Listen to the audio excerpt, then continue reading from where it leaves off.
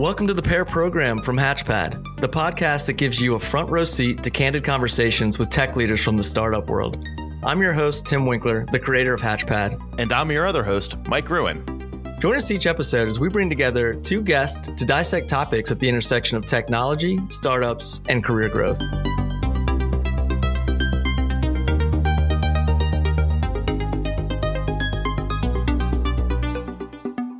Hey, what's up, guys? Welcome to another episode of the Pair Program.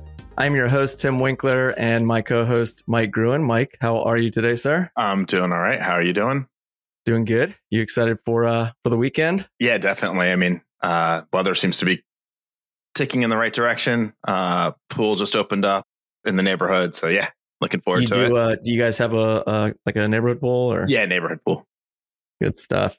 We went. Actually, my wife and I went to go to our a rec center pool in our neighborhood on actual Memorial Day on Monday, and no joking, about an hour line just to get in, and then you're like, yeah, I don't want to deal with that chaos, so we just we didn't bother with Memorial Day weekend. It's always insane, but it was one of the few things that I where during COVID they on lockdown you actually had to make reservations to go to the pool, and it was great. It was like having a private pool. It was awesome. There was very few people, and because nobody wanted to take the time. So it was nice. It's like an app opportunity here.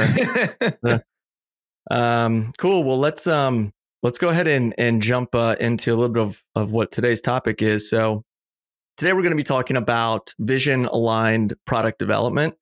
And so, a lot of startups will tend to fail from a lack of maybe clarity or lack of vision. And it's not just from founders and leadership not having a clear vision, but it oftentimes is where the vision isn't always clearly passed down to maybe the core product and the engineering teams. And so if it's not communicated effectively as the startup scale, we see a higher uptick in failure. So we figured it was a good topic to dissect. We invited a couple of product-focused leaders today to discuss what we are calling vision-aligned product development. Both of our guests, they have extensive experience in the seat of a product manager, and both have served or are serving in product leadership roles, so VP, head of product, in startup environments for years to help us tackle this topic. So Marina and Josh, thank you both for joining us today. Thank you. Thanks for having us. Cool. All right. So before we dive into the discussion, we're going to kick things off with a fun segment that we call Pair Me Up. Pair Me Up. This segment is where we all go around the horn. We rattle off a complimentary pairing, and we always begin with my trusted sidekick. So, Mike, go ahead and tip us off. I do love the sidekick. Sidekick, yeah. I think in the first episode I was introduced as your Vanna White, so I think it's nice.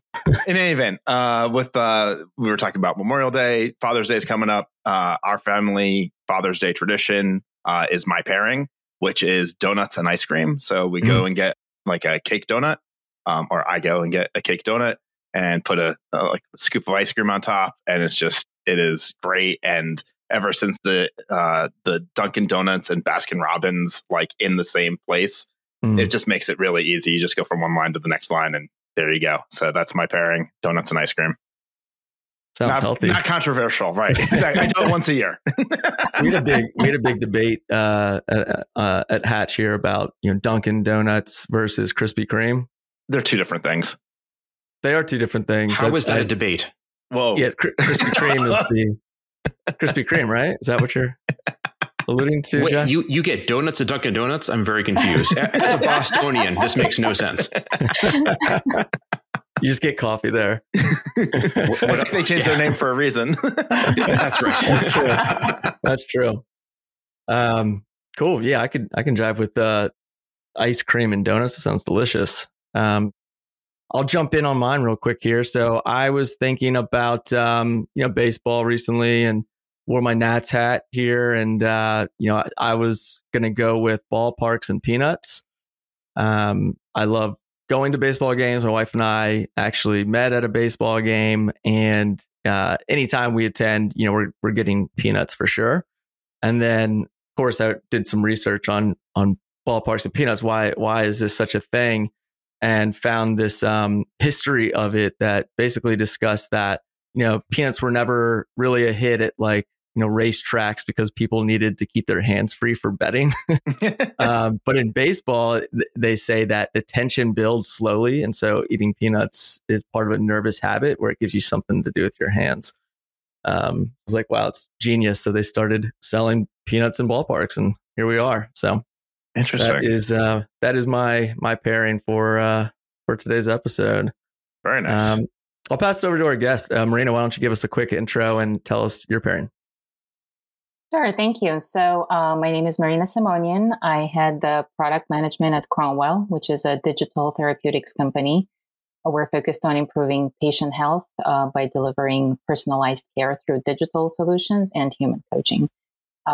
So I would consider us a startup at this point. And prior to that, I was a product manager for about 15 years. So by no stretch of imagination, a startup. At a gastroenterology specific EMR company. So the next time you go for your colonoscopy screening, whenever that is, the chances are pretty high that your whole procedure will be documented on software that my team and I created. Cool. That's pretty cool. It's a cool legacy to have. That's not your pairing, though, is it? That's not my pairing. Thank you very much. Colons and colonoscopies. So as a product manager, you end up spending a lot of time in procedure rooms witnessing those. And it's a completely different experience than going through one yourself. So, Imagine. So for a pairing, I'll be honest, I started with food focused, since that's what seems to be the trend here, and coffee and ice cream was the first thing that came to mind. Good pair.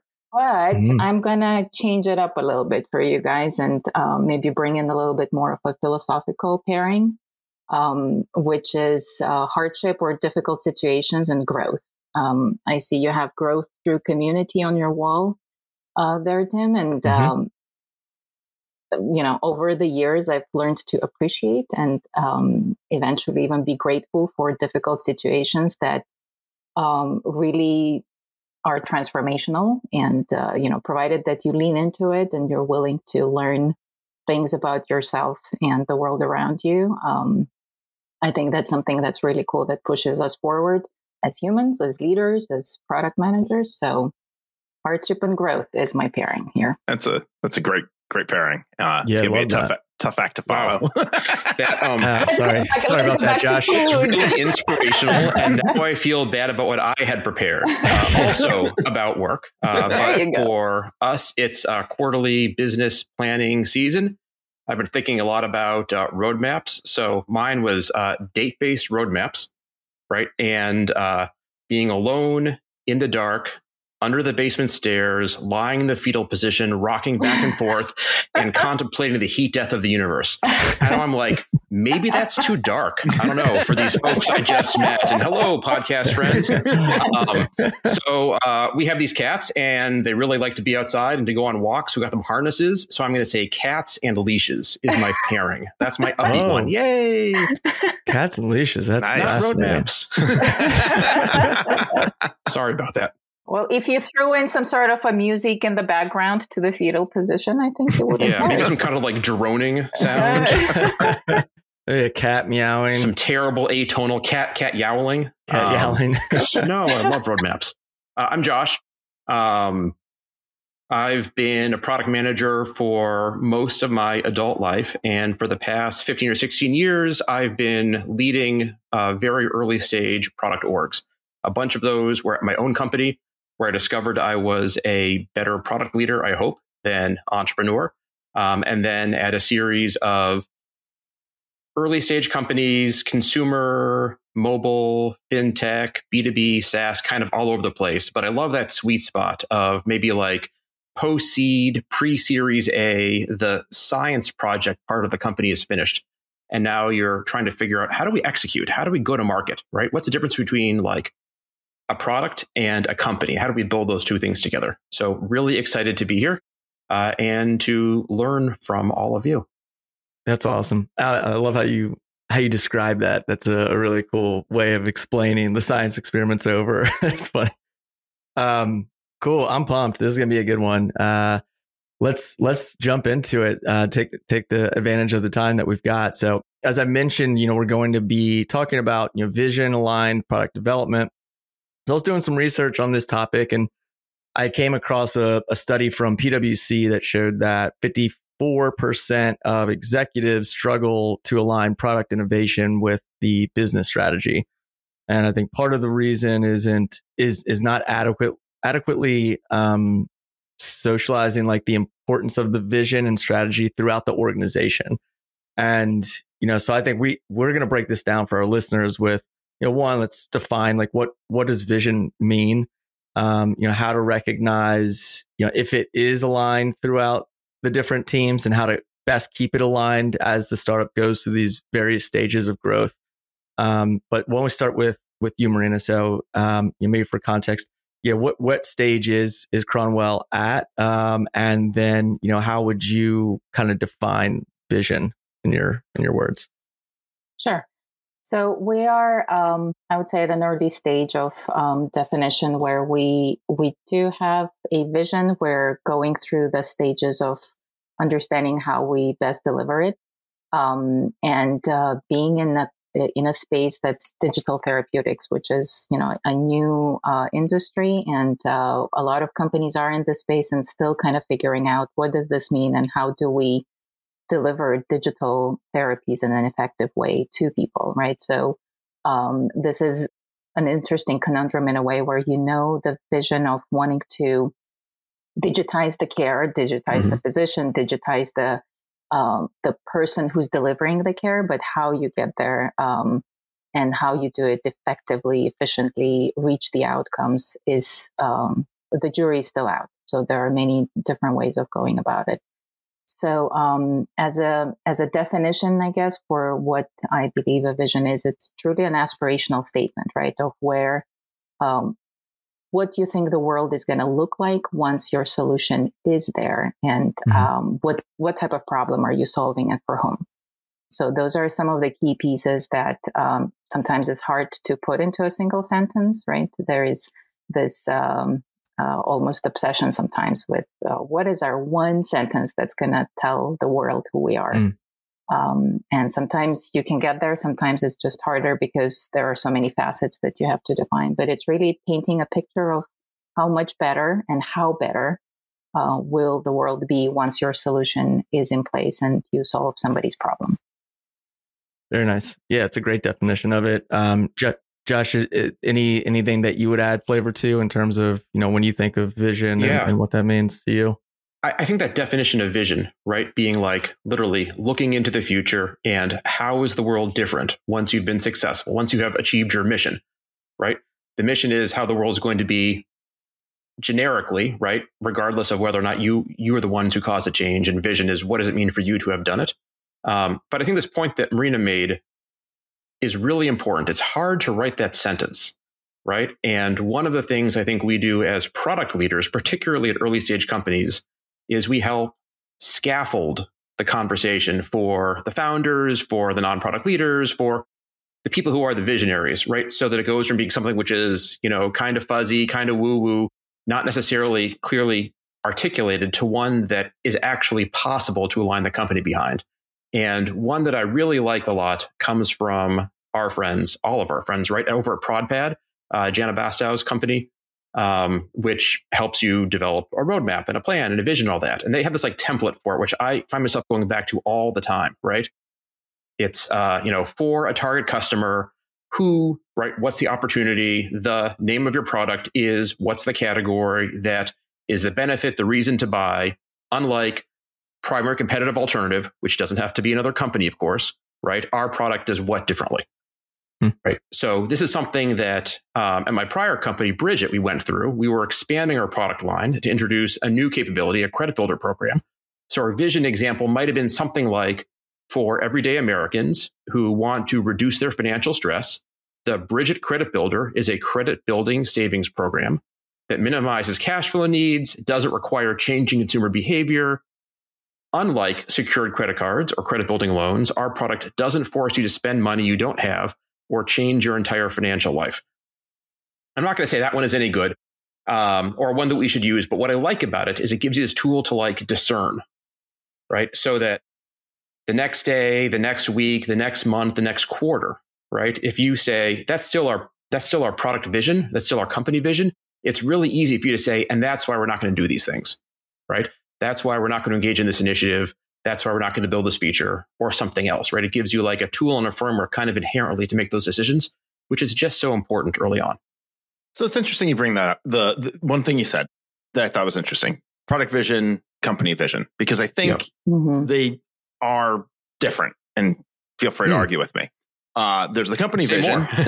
Yeah. Because I mean, like, it's possible for like, if I think about a company, I want to, if we're really going to be a company, we're probably going to have multiple products, right? Yeah. Not to start, but we're going to start with this product, and this product is going to have a vision, and that vision aligns to our company vision of, that's that sort of more aspirational, a little more, I don't want to say vague, but doesn't really say how we're going to do it. It's just going to say more to Marina's point, what the world looks like when we we want to, everybody should have access to education or something, whatever it is. Yeah. And it's very aspirational. And then the product visions are a little more aligned to how we're going to get there. I'm curious what your thoughts are, because I think that's like one of those areas that's it's a constant struggle in the executive like suite of like, are we talking product vision? Are we talking company vision? And I'm just curious what your thoughts are. Marina, I'd love to hear your thoughts, because you really took a product through like a much further you out, right? Really mature, right? How did that work? So I think I would agree with the fact that the company vision stays on a higher level without maybe necessarily diving into the solution, right? Or the how.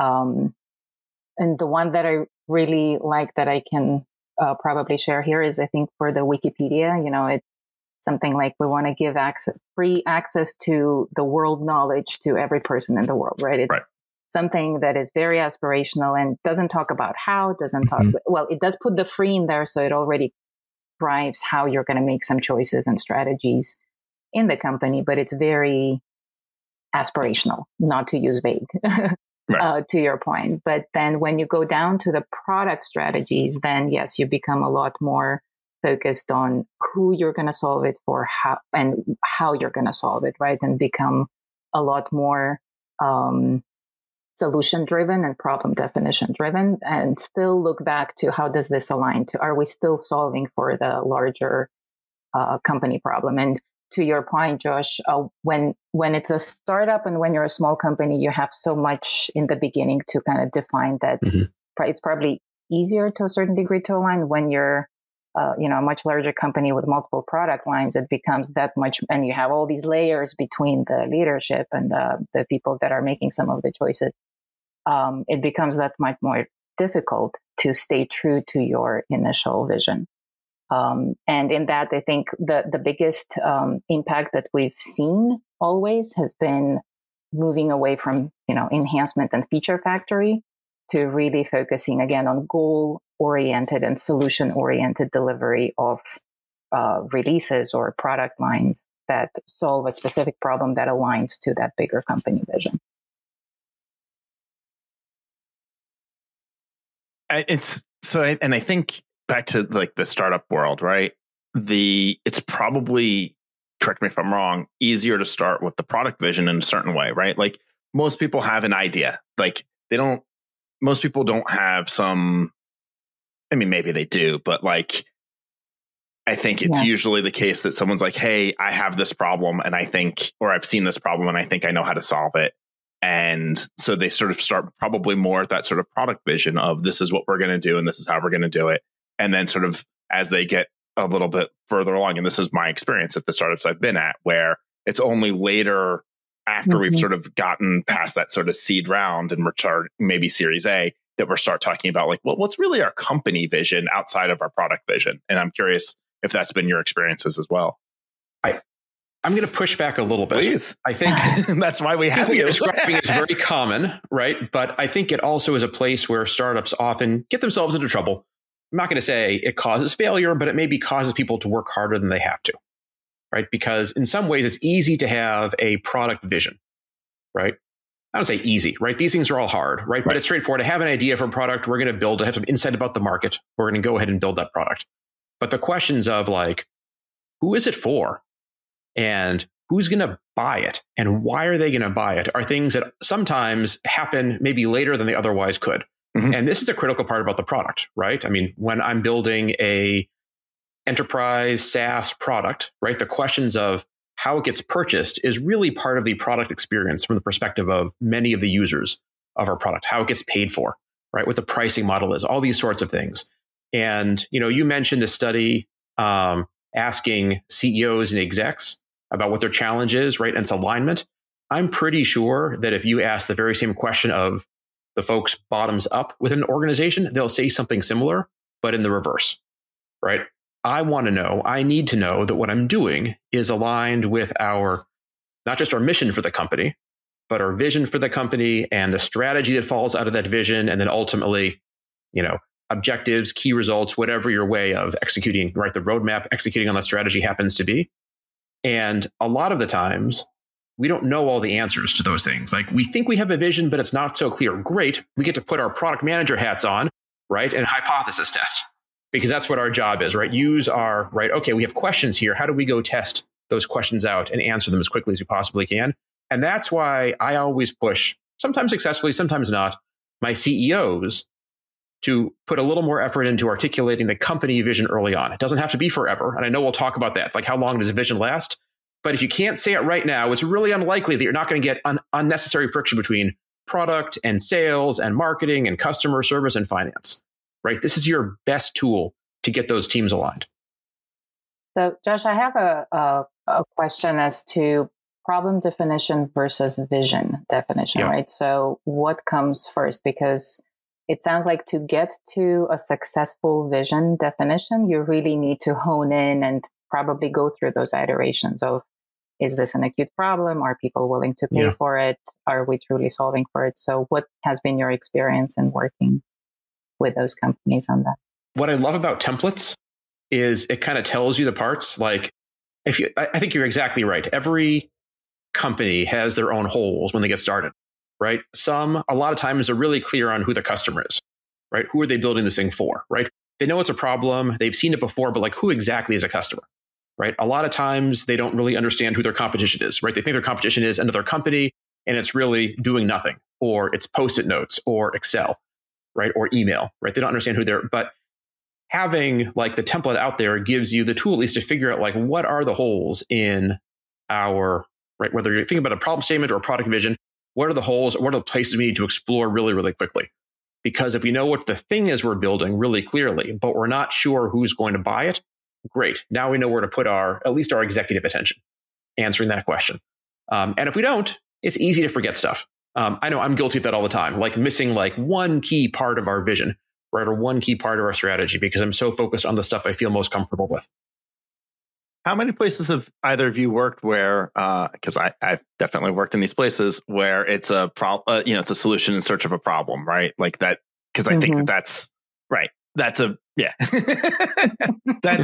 like I can tell you, there was a company I worked at for they were around for 11 years before they finally hit upon what it is that their product was the best suited, like what their product could actually solve for real people. And I think that's an interesting like who's our audience, who's gonna like what problems are we solving, and it's sometimes can be hard to get right. It's easy to get excited with a solution that seems cool without really understanding who else will consider it cool and be willing to pay for it and use it. So right, definitely. Yeah, I also would bring up the point that, a lot of startups growth can vary between, either like sales led growth and then product led growth too. And I've seen or I've heard that, startups that maybe they have a very unique vision, maybe like a higher barrier to entry, and then they have a very, very strong competitive advantage. That's probably going to be a little bit more sales strategy based on like sales. And maybe like product innovation slows a little bit at this point. Whereas over a period of time, right, when that competitive advantage starts to diminish and other companies they figured out, there's similar product out there, I think that's when the strategy maybe shifts to be more of like a product led growth, because it's like now we have to figure out how do we innovate on features and what are these differentiators between what these other competitors are now doing. So I think it also depends on like what kind of market share do you have in your space on what your strategy is. I mean, I think the nice thing about a sales led, right? And everybody likes product led. It's a better model long term. The nice thing about sales led early on is that's like the pointy part of your organization talking to customers. And your sales teams will probably have a more clear-eyed understanding of the competitive market than you do, right? It's really easy to fall in love with your product and your solution, to think you have a really big moat, only to realize, your differentiator is something that nobody else cares about. And if you aren't listening to your sales team, you miss out on that. Mm-hmm. Because I think you're absolutely right. Like, it's really easy to think you have something powerful. You have a strong mission. You're great at pitching it, right? Everybody loves it when they hear you talk about it. But when the rubber hits the road, nobody's going to buy this thing because you're not quite aligned with what the market expects out of you. Yeah. Let's talk about like some failure stories. I think that's always fun.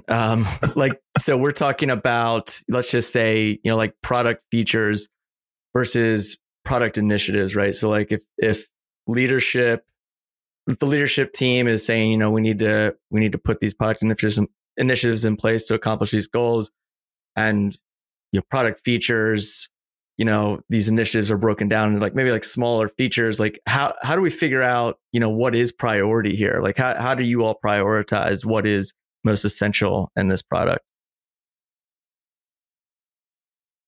Josh, you want to go? Nobody wants to talk about failures. that sort of feels like you're asking the question here at the crux of, what makes developing new products really challenging. And how do we choose? Right. I mean, one answer is you talk about like the basic prioritization scheme, right? Right. Priority is value minus cost times probability. Right. And that's an easy thing to say. I think the reason I love you asking the question in the context of a vision, of a product vision, is because if you only ask those questions all the time, what you end up with is like a context-free portfolio of ideas, of stuff to build, right? And nobody buys a context-free portfolio of ideas, right? Fundamentally, they're buying a vision.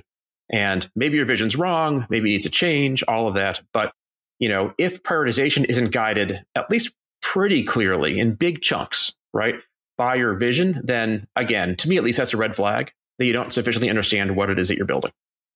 Strong words. I don't want to call out any past companies, but maybe check my LinkedIn and all of them. No, I love each of you so much. So I want to add to that you're absolutely right. And the choices that we make, right, if you don't have the clear definition of the vision, you definitely don't know the alignment. But I think it's not necessarily a failure story, but something that may have been perceived by some people and not from a digital world. But a vision will call you to make some sacrifices sometimes, right? And to me, CVS, I think it was, I don't know, back in, when was it, 2014 or whenever they made the choice to stop selling cigarettes, right? It was a sacrifice made by a company to continue serving a vision of being a health company. So, in some cases, it's what you take out that continues keeping you true to your vision. And yeah, in most of the cases, even with digital products, right? If you ended up putting something in your product that is not being used or not supporting the overall vision that you're trying to go after, sometimes you just gotta take the axe and go after it. Yeah, I mean, I think I've worked at plenty of places where there's a big conversation about, well, we could do that. There's definitely money there. Do we want to do that? Is that the direction we want our company to go in?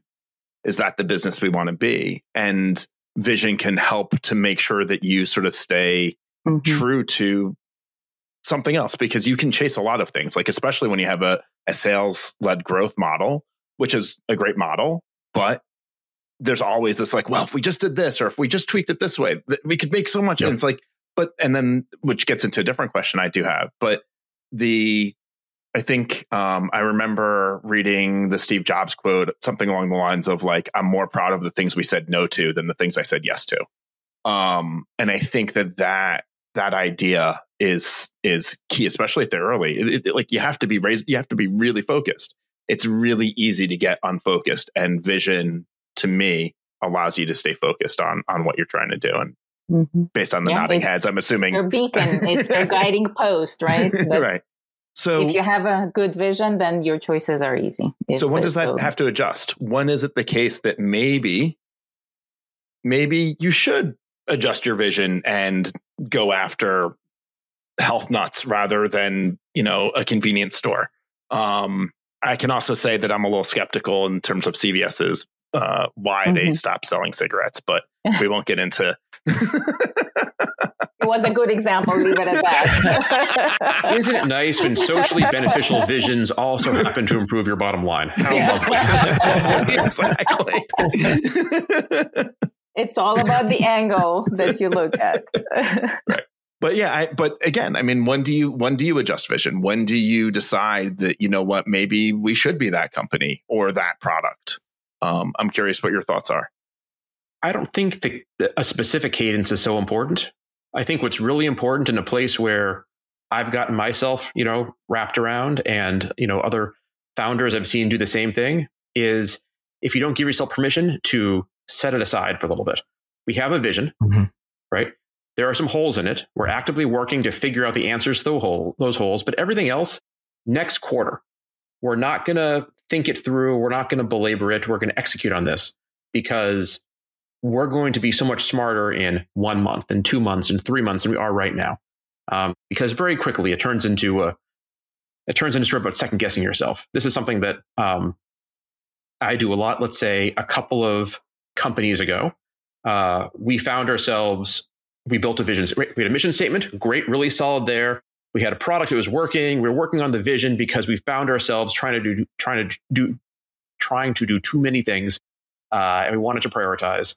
And I feel like twice a day, we made pretty big shifts to our vision. Hiring the right software engineer doesn't come easy or at an affordable price. As an early stage founder growing quickly, you need strong technical talent without breaking the bank. That's why we created Scale, Hatch IT's flexible recruiting program tailored for startups hiring on a startup budget. Whether you're looking to bring on a new head of engineering or a product manager, Hatch has you covered with dedicated support from seasoned tech recruiters at a fixed monthly cost. Take back the time you've spent sourcing through your own LinkedIn connections and let Hatch handle the heavy lifting of recruiting for you. And while you're at it, give your CFO something to smile about when they're no longer paying for high-priced finder's fees. Visit us at hatchit.io to start hiring on your startup budget today.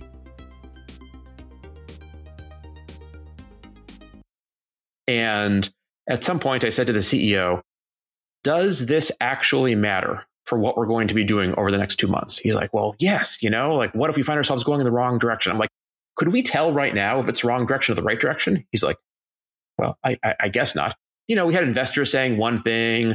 We had customers saying something else. We had prospects who hadn't signed yet saying something else, right? You should always trust people, who are trying to get you to change your product, and then they'll sign, right? So they're trying to do all those different things together. And we decided we're just going to write it down and put a pin in it. And it's going to be okay. And we're going to make mistakes, but these also won't be the only mistakes we're going to make over the next, I think it was like 2.5 months. We're going to make over the next 2.5 months. And I don't think it was correct. Like, it wasn't a great vision that we had. I think it probably could have been better if we'd spent like another day on it or another 2 days on it. But at some point we had to be like, we just gotta stop. Right? We got to go close some deals. We got to go build some stuff. We have our prioritization, right? Let's go make a couple of releases. Let's get our, engineers feeling good about the direction they're heading in. And that allowed us to actually move forward. Again, was it the right one? I don't know. Company's still doing really well. I bought my shares. But you really can't tell. And part of it is not second guessing yourself and keeping it from being paralyzing. I would maybe just add to that I totally agree with, you don't want to be changing it too frequently, right? If you find yourself jumping from one to another month to month, that's strategery, that's counterproductive, and you want to put it on the side. So when you do want to probably consider adjusting it or changing it, is maybe the market conditions change. Maybe you're hitting yourself against the wall for too long and not realizing that it wasn't the right niche, product, solution. Something is not clicking. You definitely want to go back and revisit that, but not if you're doing it monthly. There's something bigger that needs to be solved. Yeah, and I think the how do you net I don't think there's enough. I won't say that. What I'll say is I think that companies that do well think about how they're going to measure success and know whether or not there is success, right? And so if things are going well, then right, clearly you don't need to adjust your vision. And then looking at like what isn't going well, is it that's when maybe some things need to be adjusted, but maybe it's not vision, maybe it's other things, maybe it's your strategy on your go-to-market, or maybe you just need different whatever. But I think that setting up that criteria of how do you measure success, and how do you know, like, okay, we're going to give this a month, we're going to give it 2 months, and we're going to watch this, and this is how, and see it trending in this direction or that direction. That's how we're going to know, is an important part. Otherwise, I think you can end up in like if you're looking at these sort of trends daily, you end up also doing the like, well, maybe we need to adjust this, maybe we need to adjust that, and you're just constantly thrashing. Not speaking from personal experience at all there. Never happened to me. Yeah, visioning that's a whole topic in itself, I think, just because, I myself, like when I started this business with Hatch IT, when you go into it in the beginning, like, yeah, you're identified a problem, you've got a solution to a problem, but you're not just, putting this perfect vision statement together. You're just you're moving fairly quickly. And I did to get to a point where I was like, I need to probably be very clear here about what this vision statement is as we grow and folks are coming in. And so I took a course actually through like an MIT management and leadership course. And the bulk of it was about the framing a vision and how like these different like sub dimensions of visioning. And so they broke it down into like 3 main sections. And one was like framing the vision. So like, how do you communicate it? Like, how do you provide meaning for people that are working with you, and how do you help get them motivated? Because I think that was a big thing that we saw, especially during the pandemic too, is like, folks they want to make sure that they're working within a company that, they're all working towards some sort of greater change. So you also think about how do you create like urgency for it as well? Like, why is it necessary? Or like, what are the consequences if there's an inaction? Or so like, what is the benefit if the vision is achieved? And then, yeah, just building that shared vision, I think was the biggest takeaway for me, is like, using language like we and using language like our, getting folks excited and motivated, I think is one of the biggest challenges of a startup when you're especially in early stages and growing like a small team and keeping that loyalty and having folks motivated. But yeah, it's a crash course in itself. Yeah.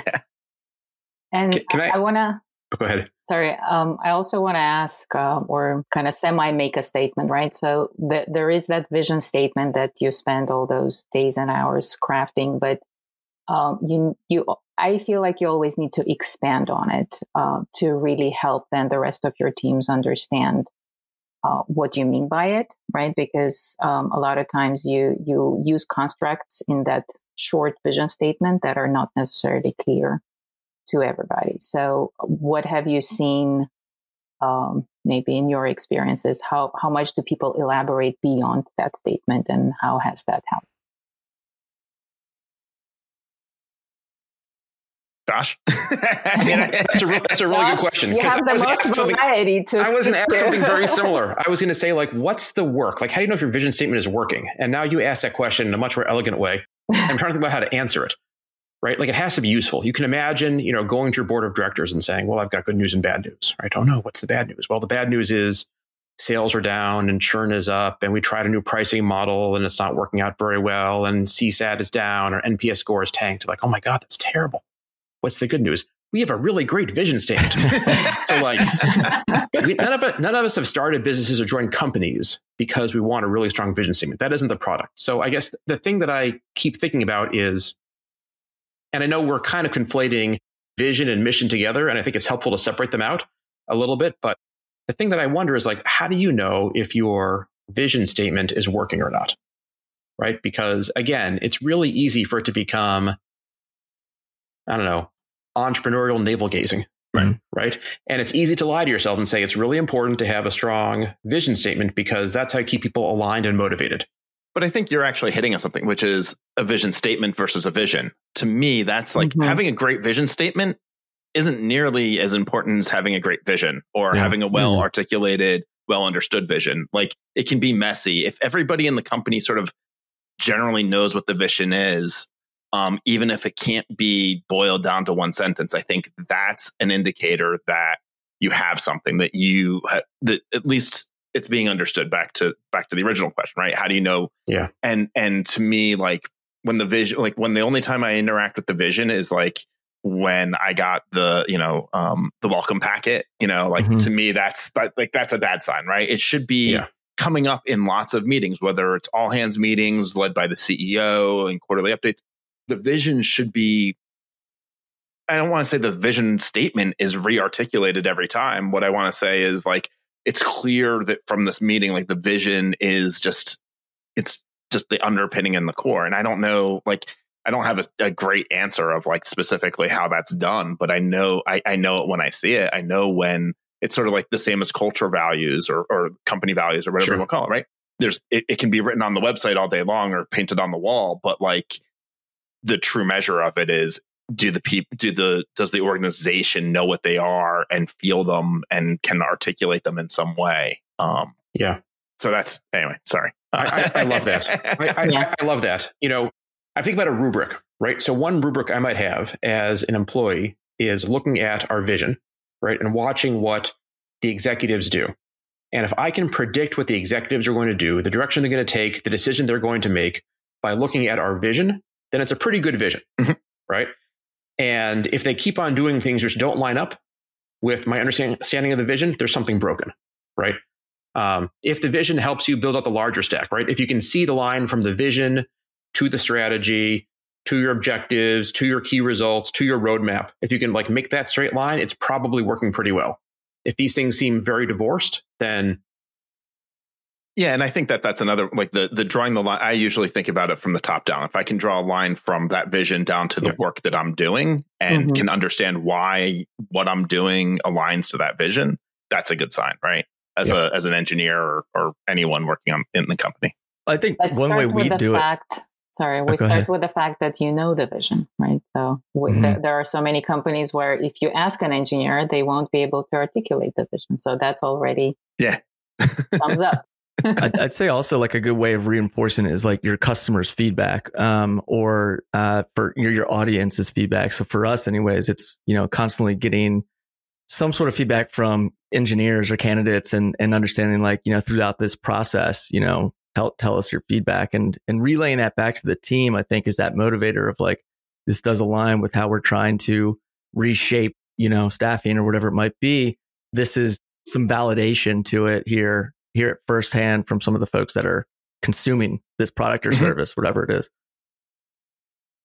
Absolutely. Yeah, that's one of the best parts for me when we get our NPS comments from our patients, and you actually connect all the work that you're doing to an individual person's life that's improving. That's really where things click and you understand whether you're doing something right or wrong. Has there ever been like, from a product perspective, you all maybe gathering more user feedback and then communicating back with other teams or within like engineering departments, any sort of conflict on, no, that's not really how I've seen or heard the vision being communicated, or, but you're coming back and saying, well, it's kind of, this is some direct feedback we're getting from the customers.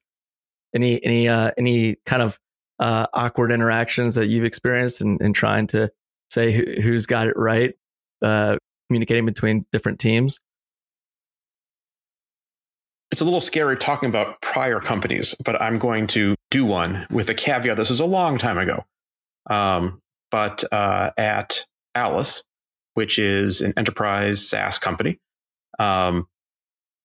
we had the vision for being a product that enabled more personal relationships between vendors and clients, between customer success and customers, a tool to kind of mediate those personal relationships as opposed to impersonal ones. What we heard from our early customers was they loved the services we were providing. We were providing a services business wrapped up in a nice, affordable SaaS pricing model. And for them, that was outstanding. Like they loved it, right? They were getting really, really good value. And that was a wake-up call that we had a vision, but it wasn't really getting articulated in strategy and roadmap. And that caused a lot of really tough conversations. Hi, Greg. Good job since I left. Greg, if you're listening out there, we can bleep that out. I'll twist this to maybe since you mentioned, communication with engineering teams, right? A lot of times, what we've heard is an engineering perspective of how we think it makes sense for something to work versus then taking it into the field and really seeing how it works in reality.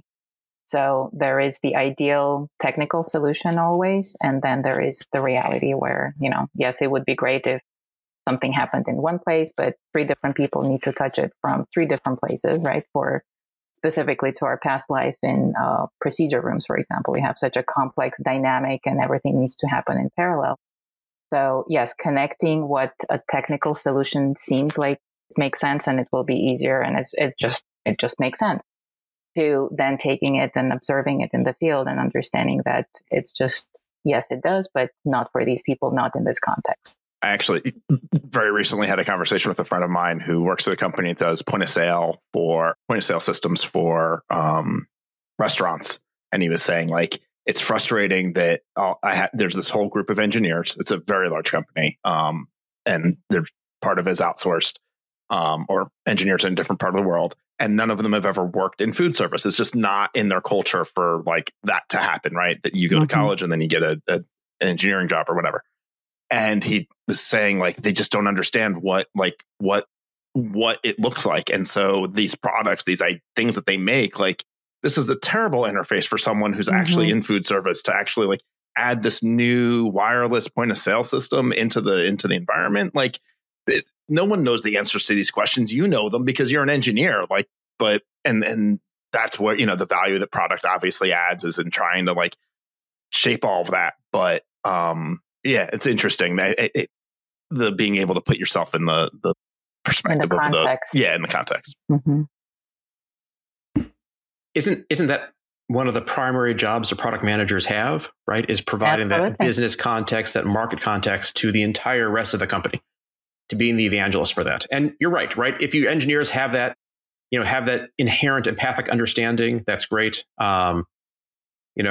And Apple has a lot fewer product managers than a lot of other companies do. Why? Because their customers are people who look like Apple employees. Right. We all carry, an Android phone. So I have no idea what that says about me, but like we all carry Apple iPhones around, right? We're all iPad users, right? So it kind of makes sense. You can develop that. Much harder if you're developing a tool for managing colonoscopy appointments. Right. Absolutely. Just to throw out a random example. Hence your job as a product manager. You're absolutely right. To paint that picture, to put them in that context, and really make the connection.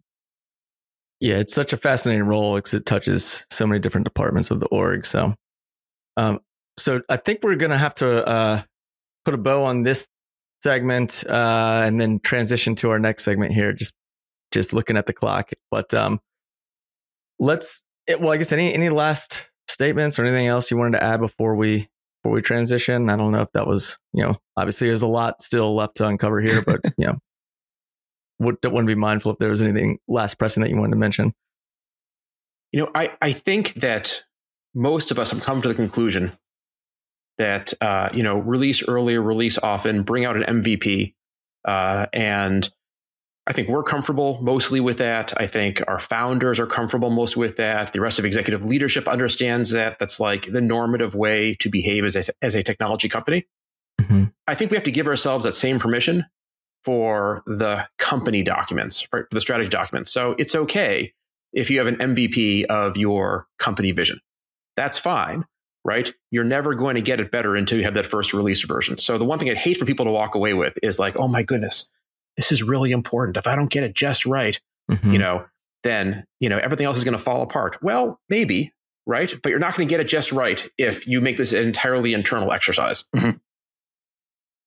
And you won't get it right overnight. That's right. Right. And yeah, I think it's well said. I mean, and from a greater just startup philosophy too, it's just like, look, things are going to change. Like the environment is changing constantly.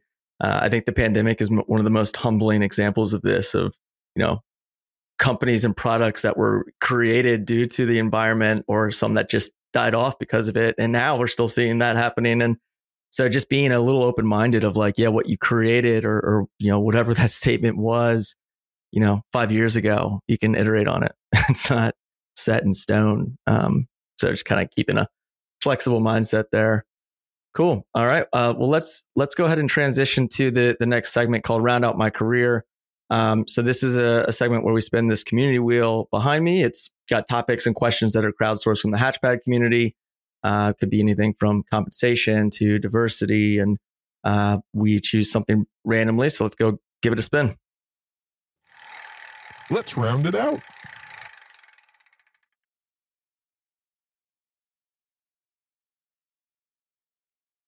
All right. Communication is what it landed on here.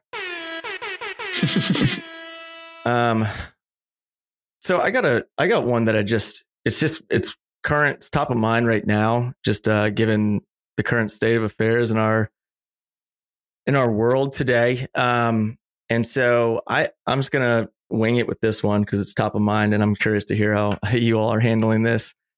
So having conversations with your team in a time when, call it what it is, there's a lot of doom and gloom being spread around in the economy, and just a lot of things that are impacting folks from outside sources, and wanting to keep your team kind of focused and heads down when there's so much noise around you. It's not a surprise here. There's talks of a recession on the horizon. Y Combinator came out with this, just terrifying message to their founders, which I thought was extremely daunting. And as somebody who works with startups and, obviously, engages with VCs and venture, there's a lot of concern in the air. And, we've seen a lot of layoffs happening. It's all a bit doom and gloom at times. How do you kind of like communicate with your team at a level that is just real, but also like not too scary of conversation, to, wanting to make sure that they're staying focused, but also the reality of a lot of startup situations is that there is a runway, right? This isn't just an infinite pool of money. And because of that, there might be just concerns of chitter chatter going around of like, well, am I next? How do I know what's happening? What level of communication do you have with your team, and how do you kind of keep them focused during times like this? I guess Marina, if you want to start, that's a deep one, but. So, being the Eastern European here, with a little bit of a different perspective on hardship and doom and gloom, I usually, on one hand, prefer very honest communication. So if I know that there is something coming down the pike, I do want to be honest and set the right expectations with people. But also, I know things pass. Nothing is permanent. There is always the up and the down to any situation. So on one hand, acknowledging maybe the vulnerable or difficult positions that the company may be in, or that may put somebody in, but on the other hand, looking at the upside. So, fortunately for me, I haven't had to have communications like that in the past, but if we kind of abstract to a more general statement of times are tough, there are always times that are tough. You pass through them. And when you look at it in perspective of overall how the world has evolved, we still are in a very safe and positive overall world that we're living in. So I'm an optimist. I don't close my eyes to the challenges, but I always hope for and try to create the hope for the upswing that comes always after the down. I love it. You brought perspective into this too, because I've got a lot of thoughts on perspective as well. But we'll try to stay focused. I'm going to pass to Josh. Josh, any comments? Yeah, I think that broader perspective is lovely. I think there's three things I'm thinking about over here, and one of them is, as leaders in the company, one of the things that we need to do is provide perspective. Tech companies tend to be younger, right? People, with less experience under their belts, fewer jobs, fewer downturns of the economy, fewer pandemics, thank goodness, whatever it is. And part of what we need to do is provide perspective to people within our organization that things feel really acute right now, but the way things feel doesn't have to be the way things actually are, right? Feelings aren't necessarily ourselves. And that's a lesson that I think we can bring regardless of what the specific decision and action is going to be. I think that's part of what it means to be a manager and a leader. And I think it's okay to expect that from ourselves and to expect that from the other leaders at our company to provide that support people we work with.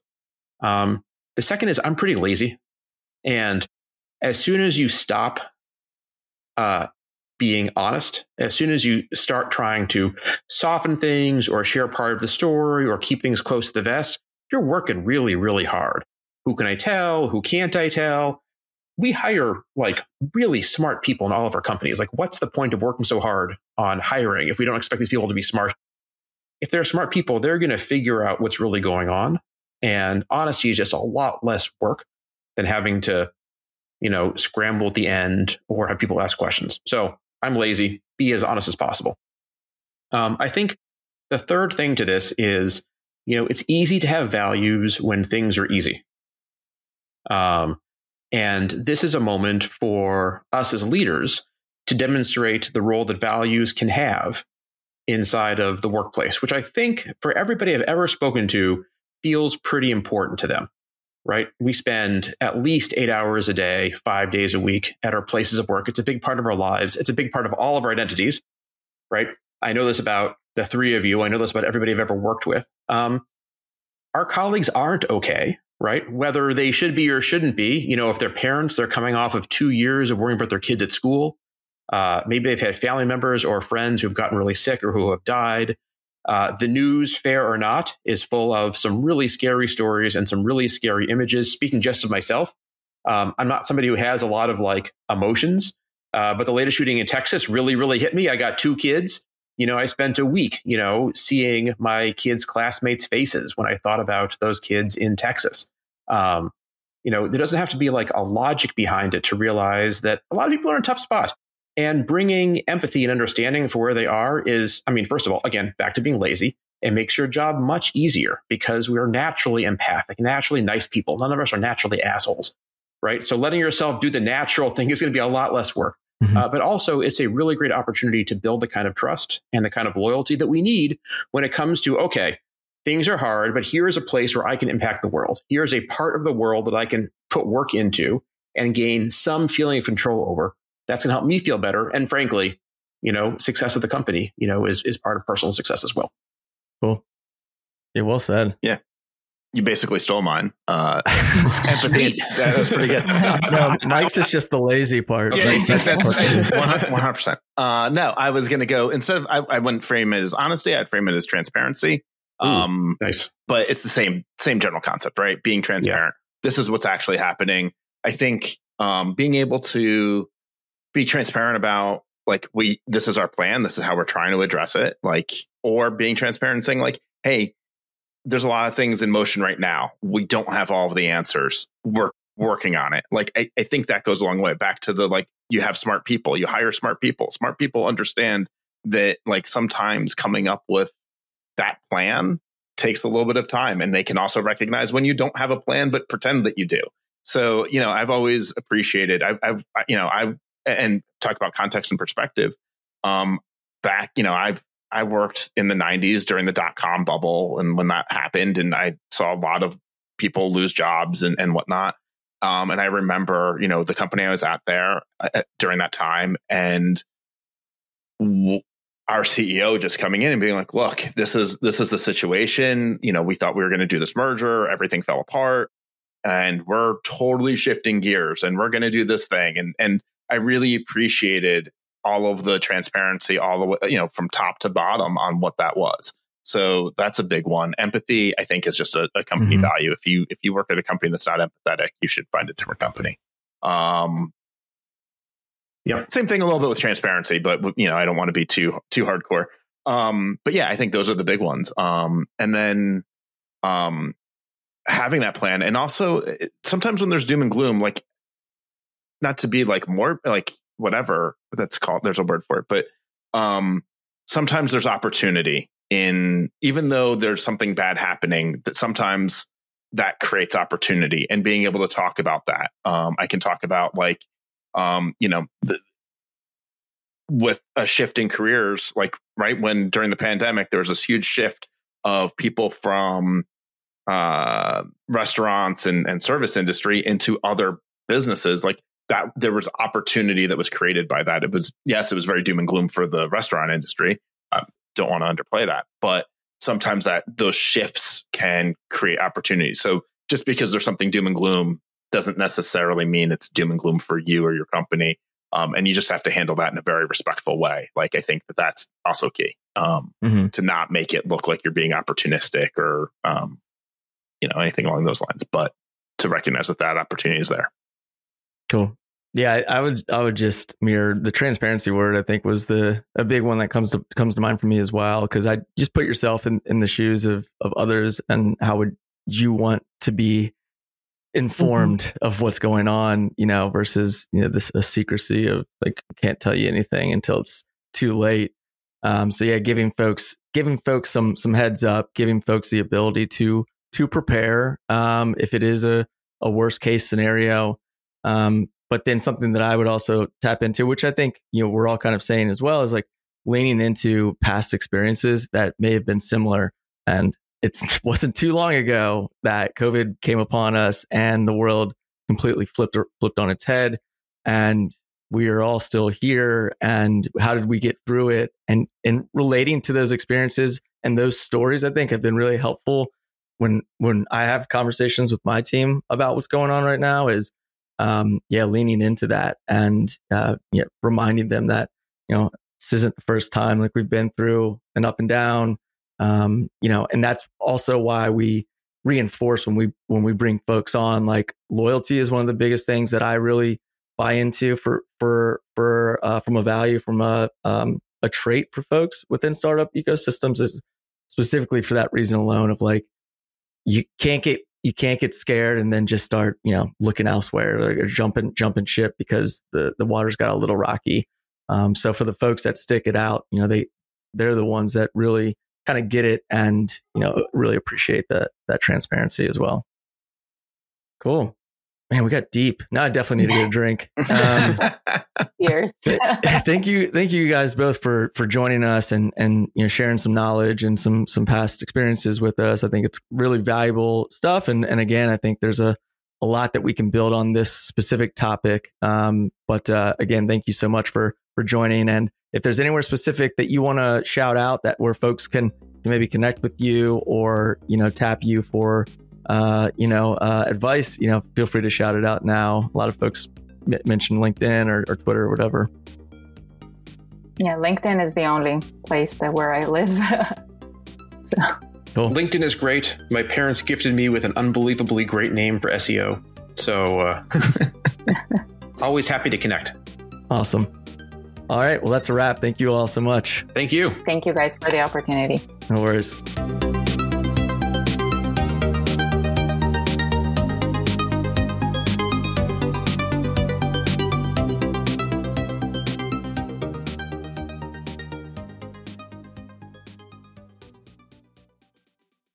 Thank you for listening to the Pair Program. If you'd like to continue the conversation from this week's episode, you can do so with the Hatchpad community. Join us at chat.myhatchpad.com.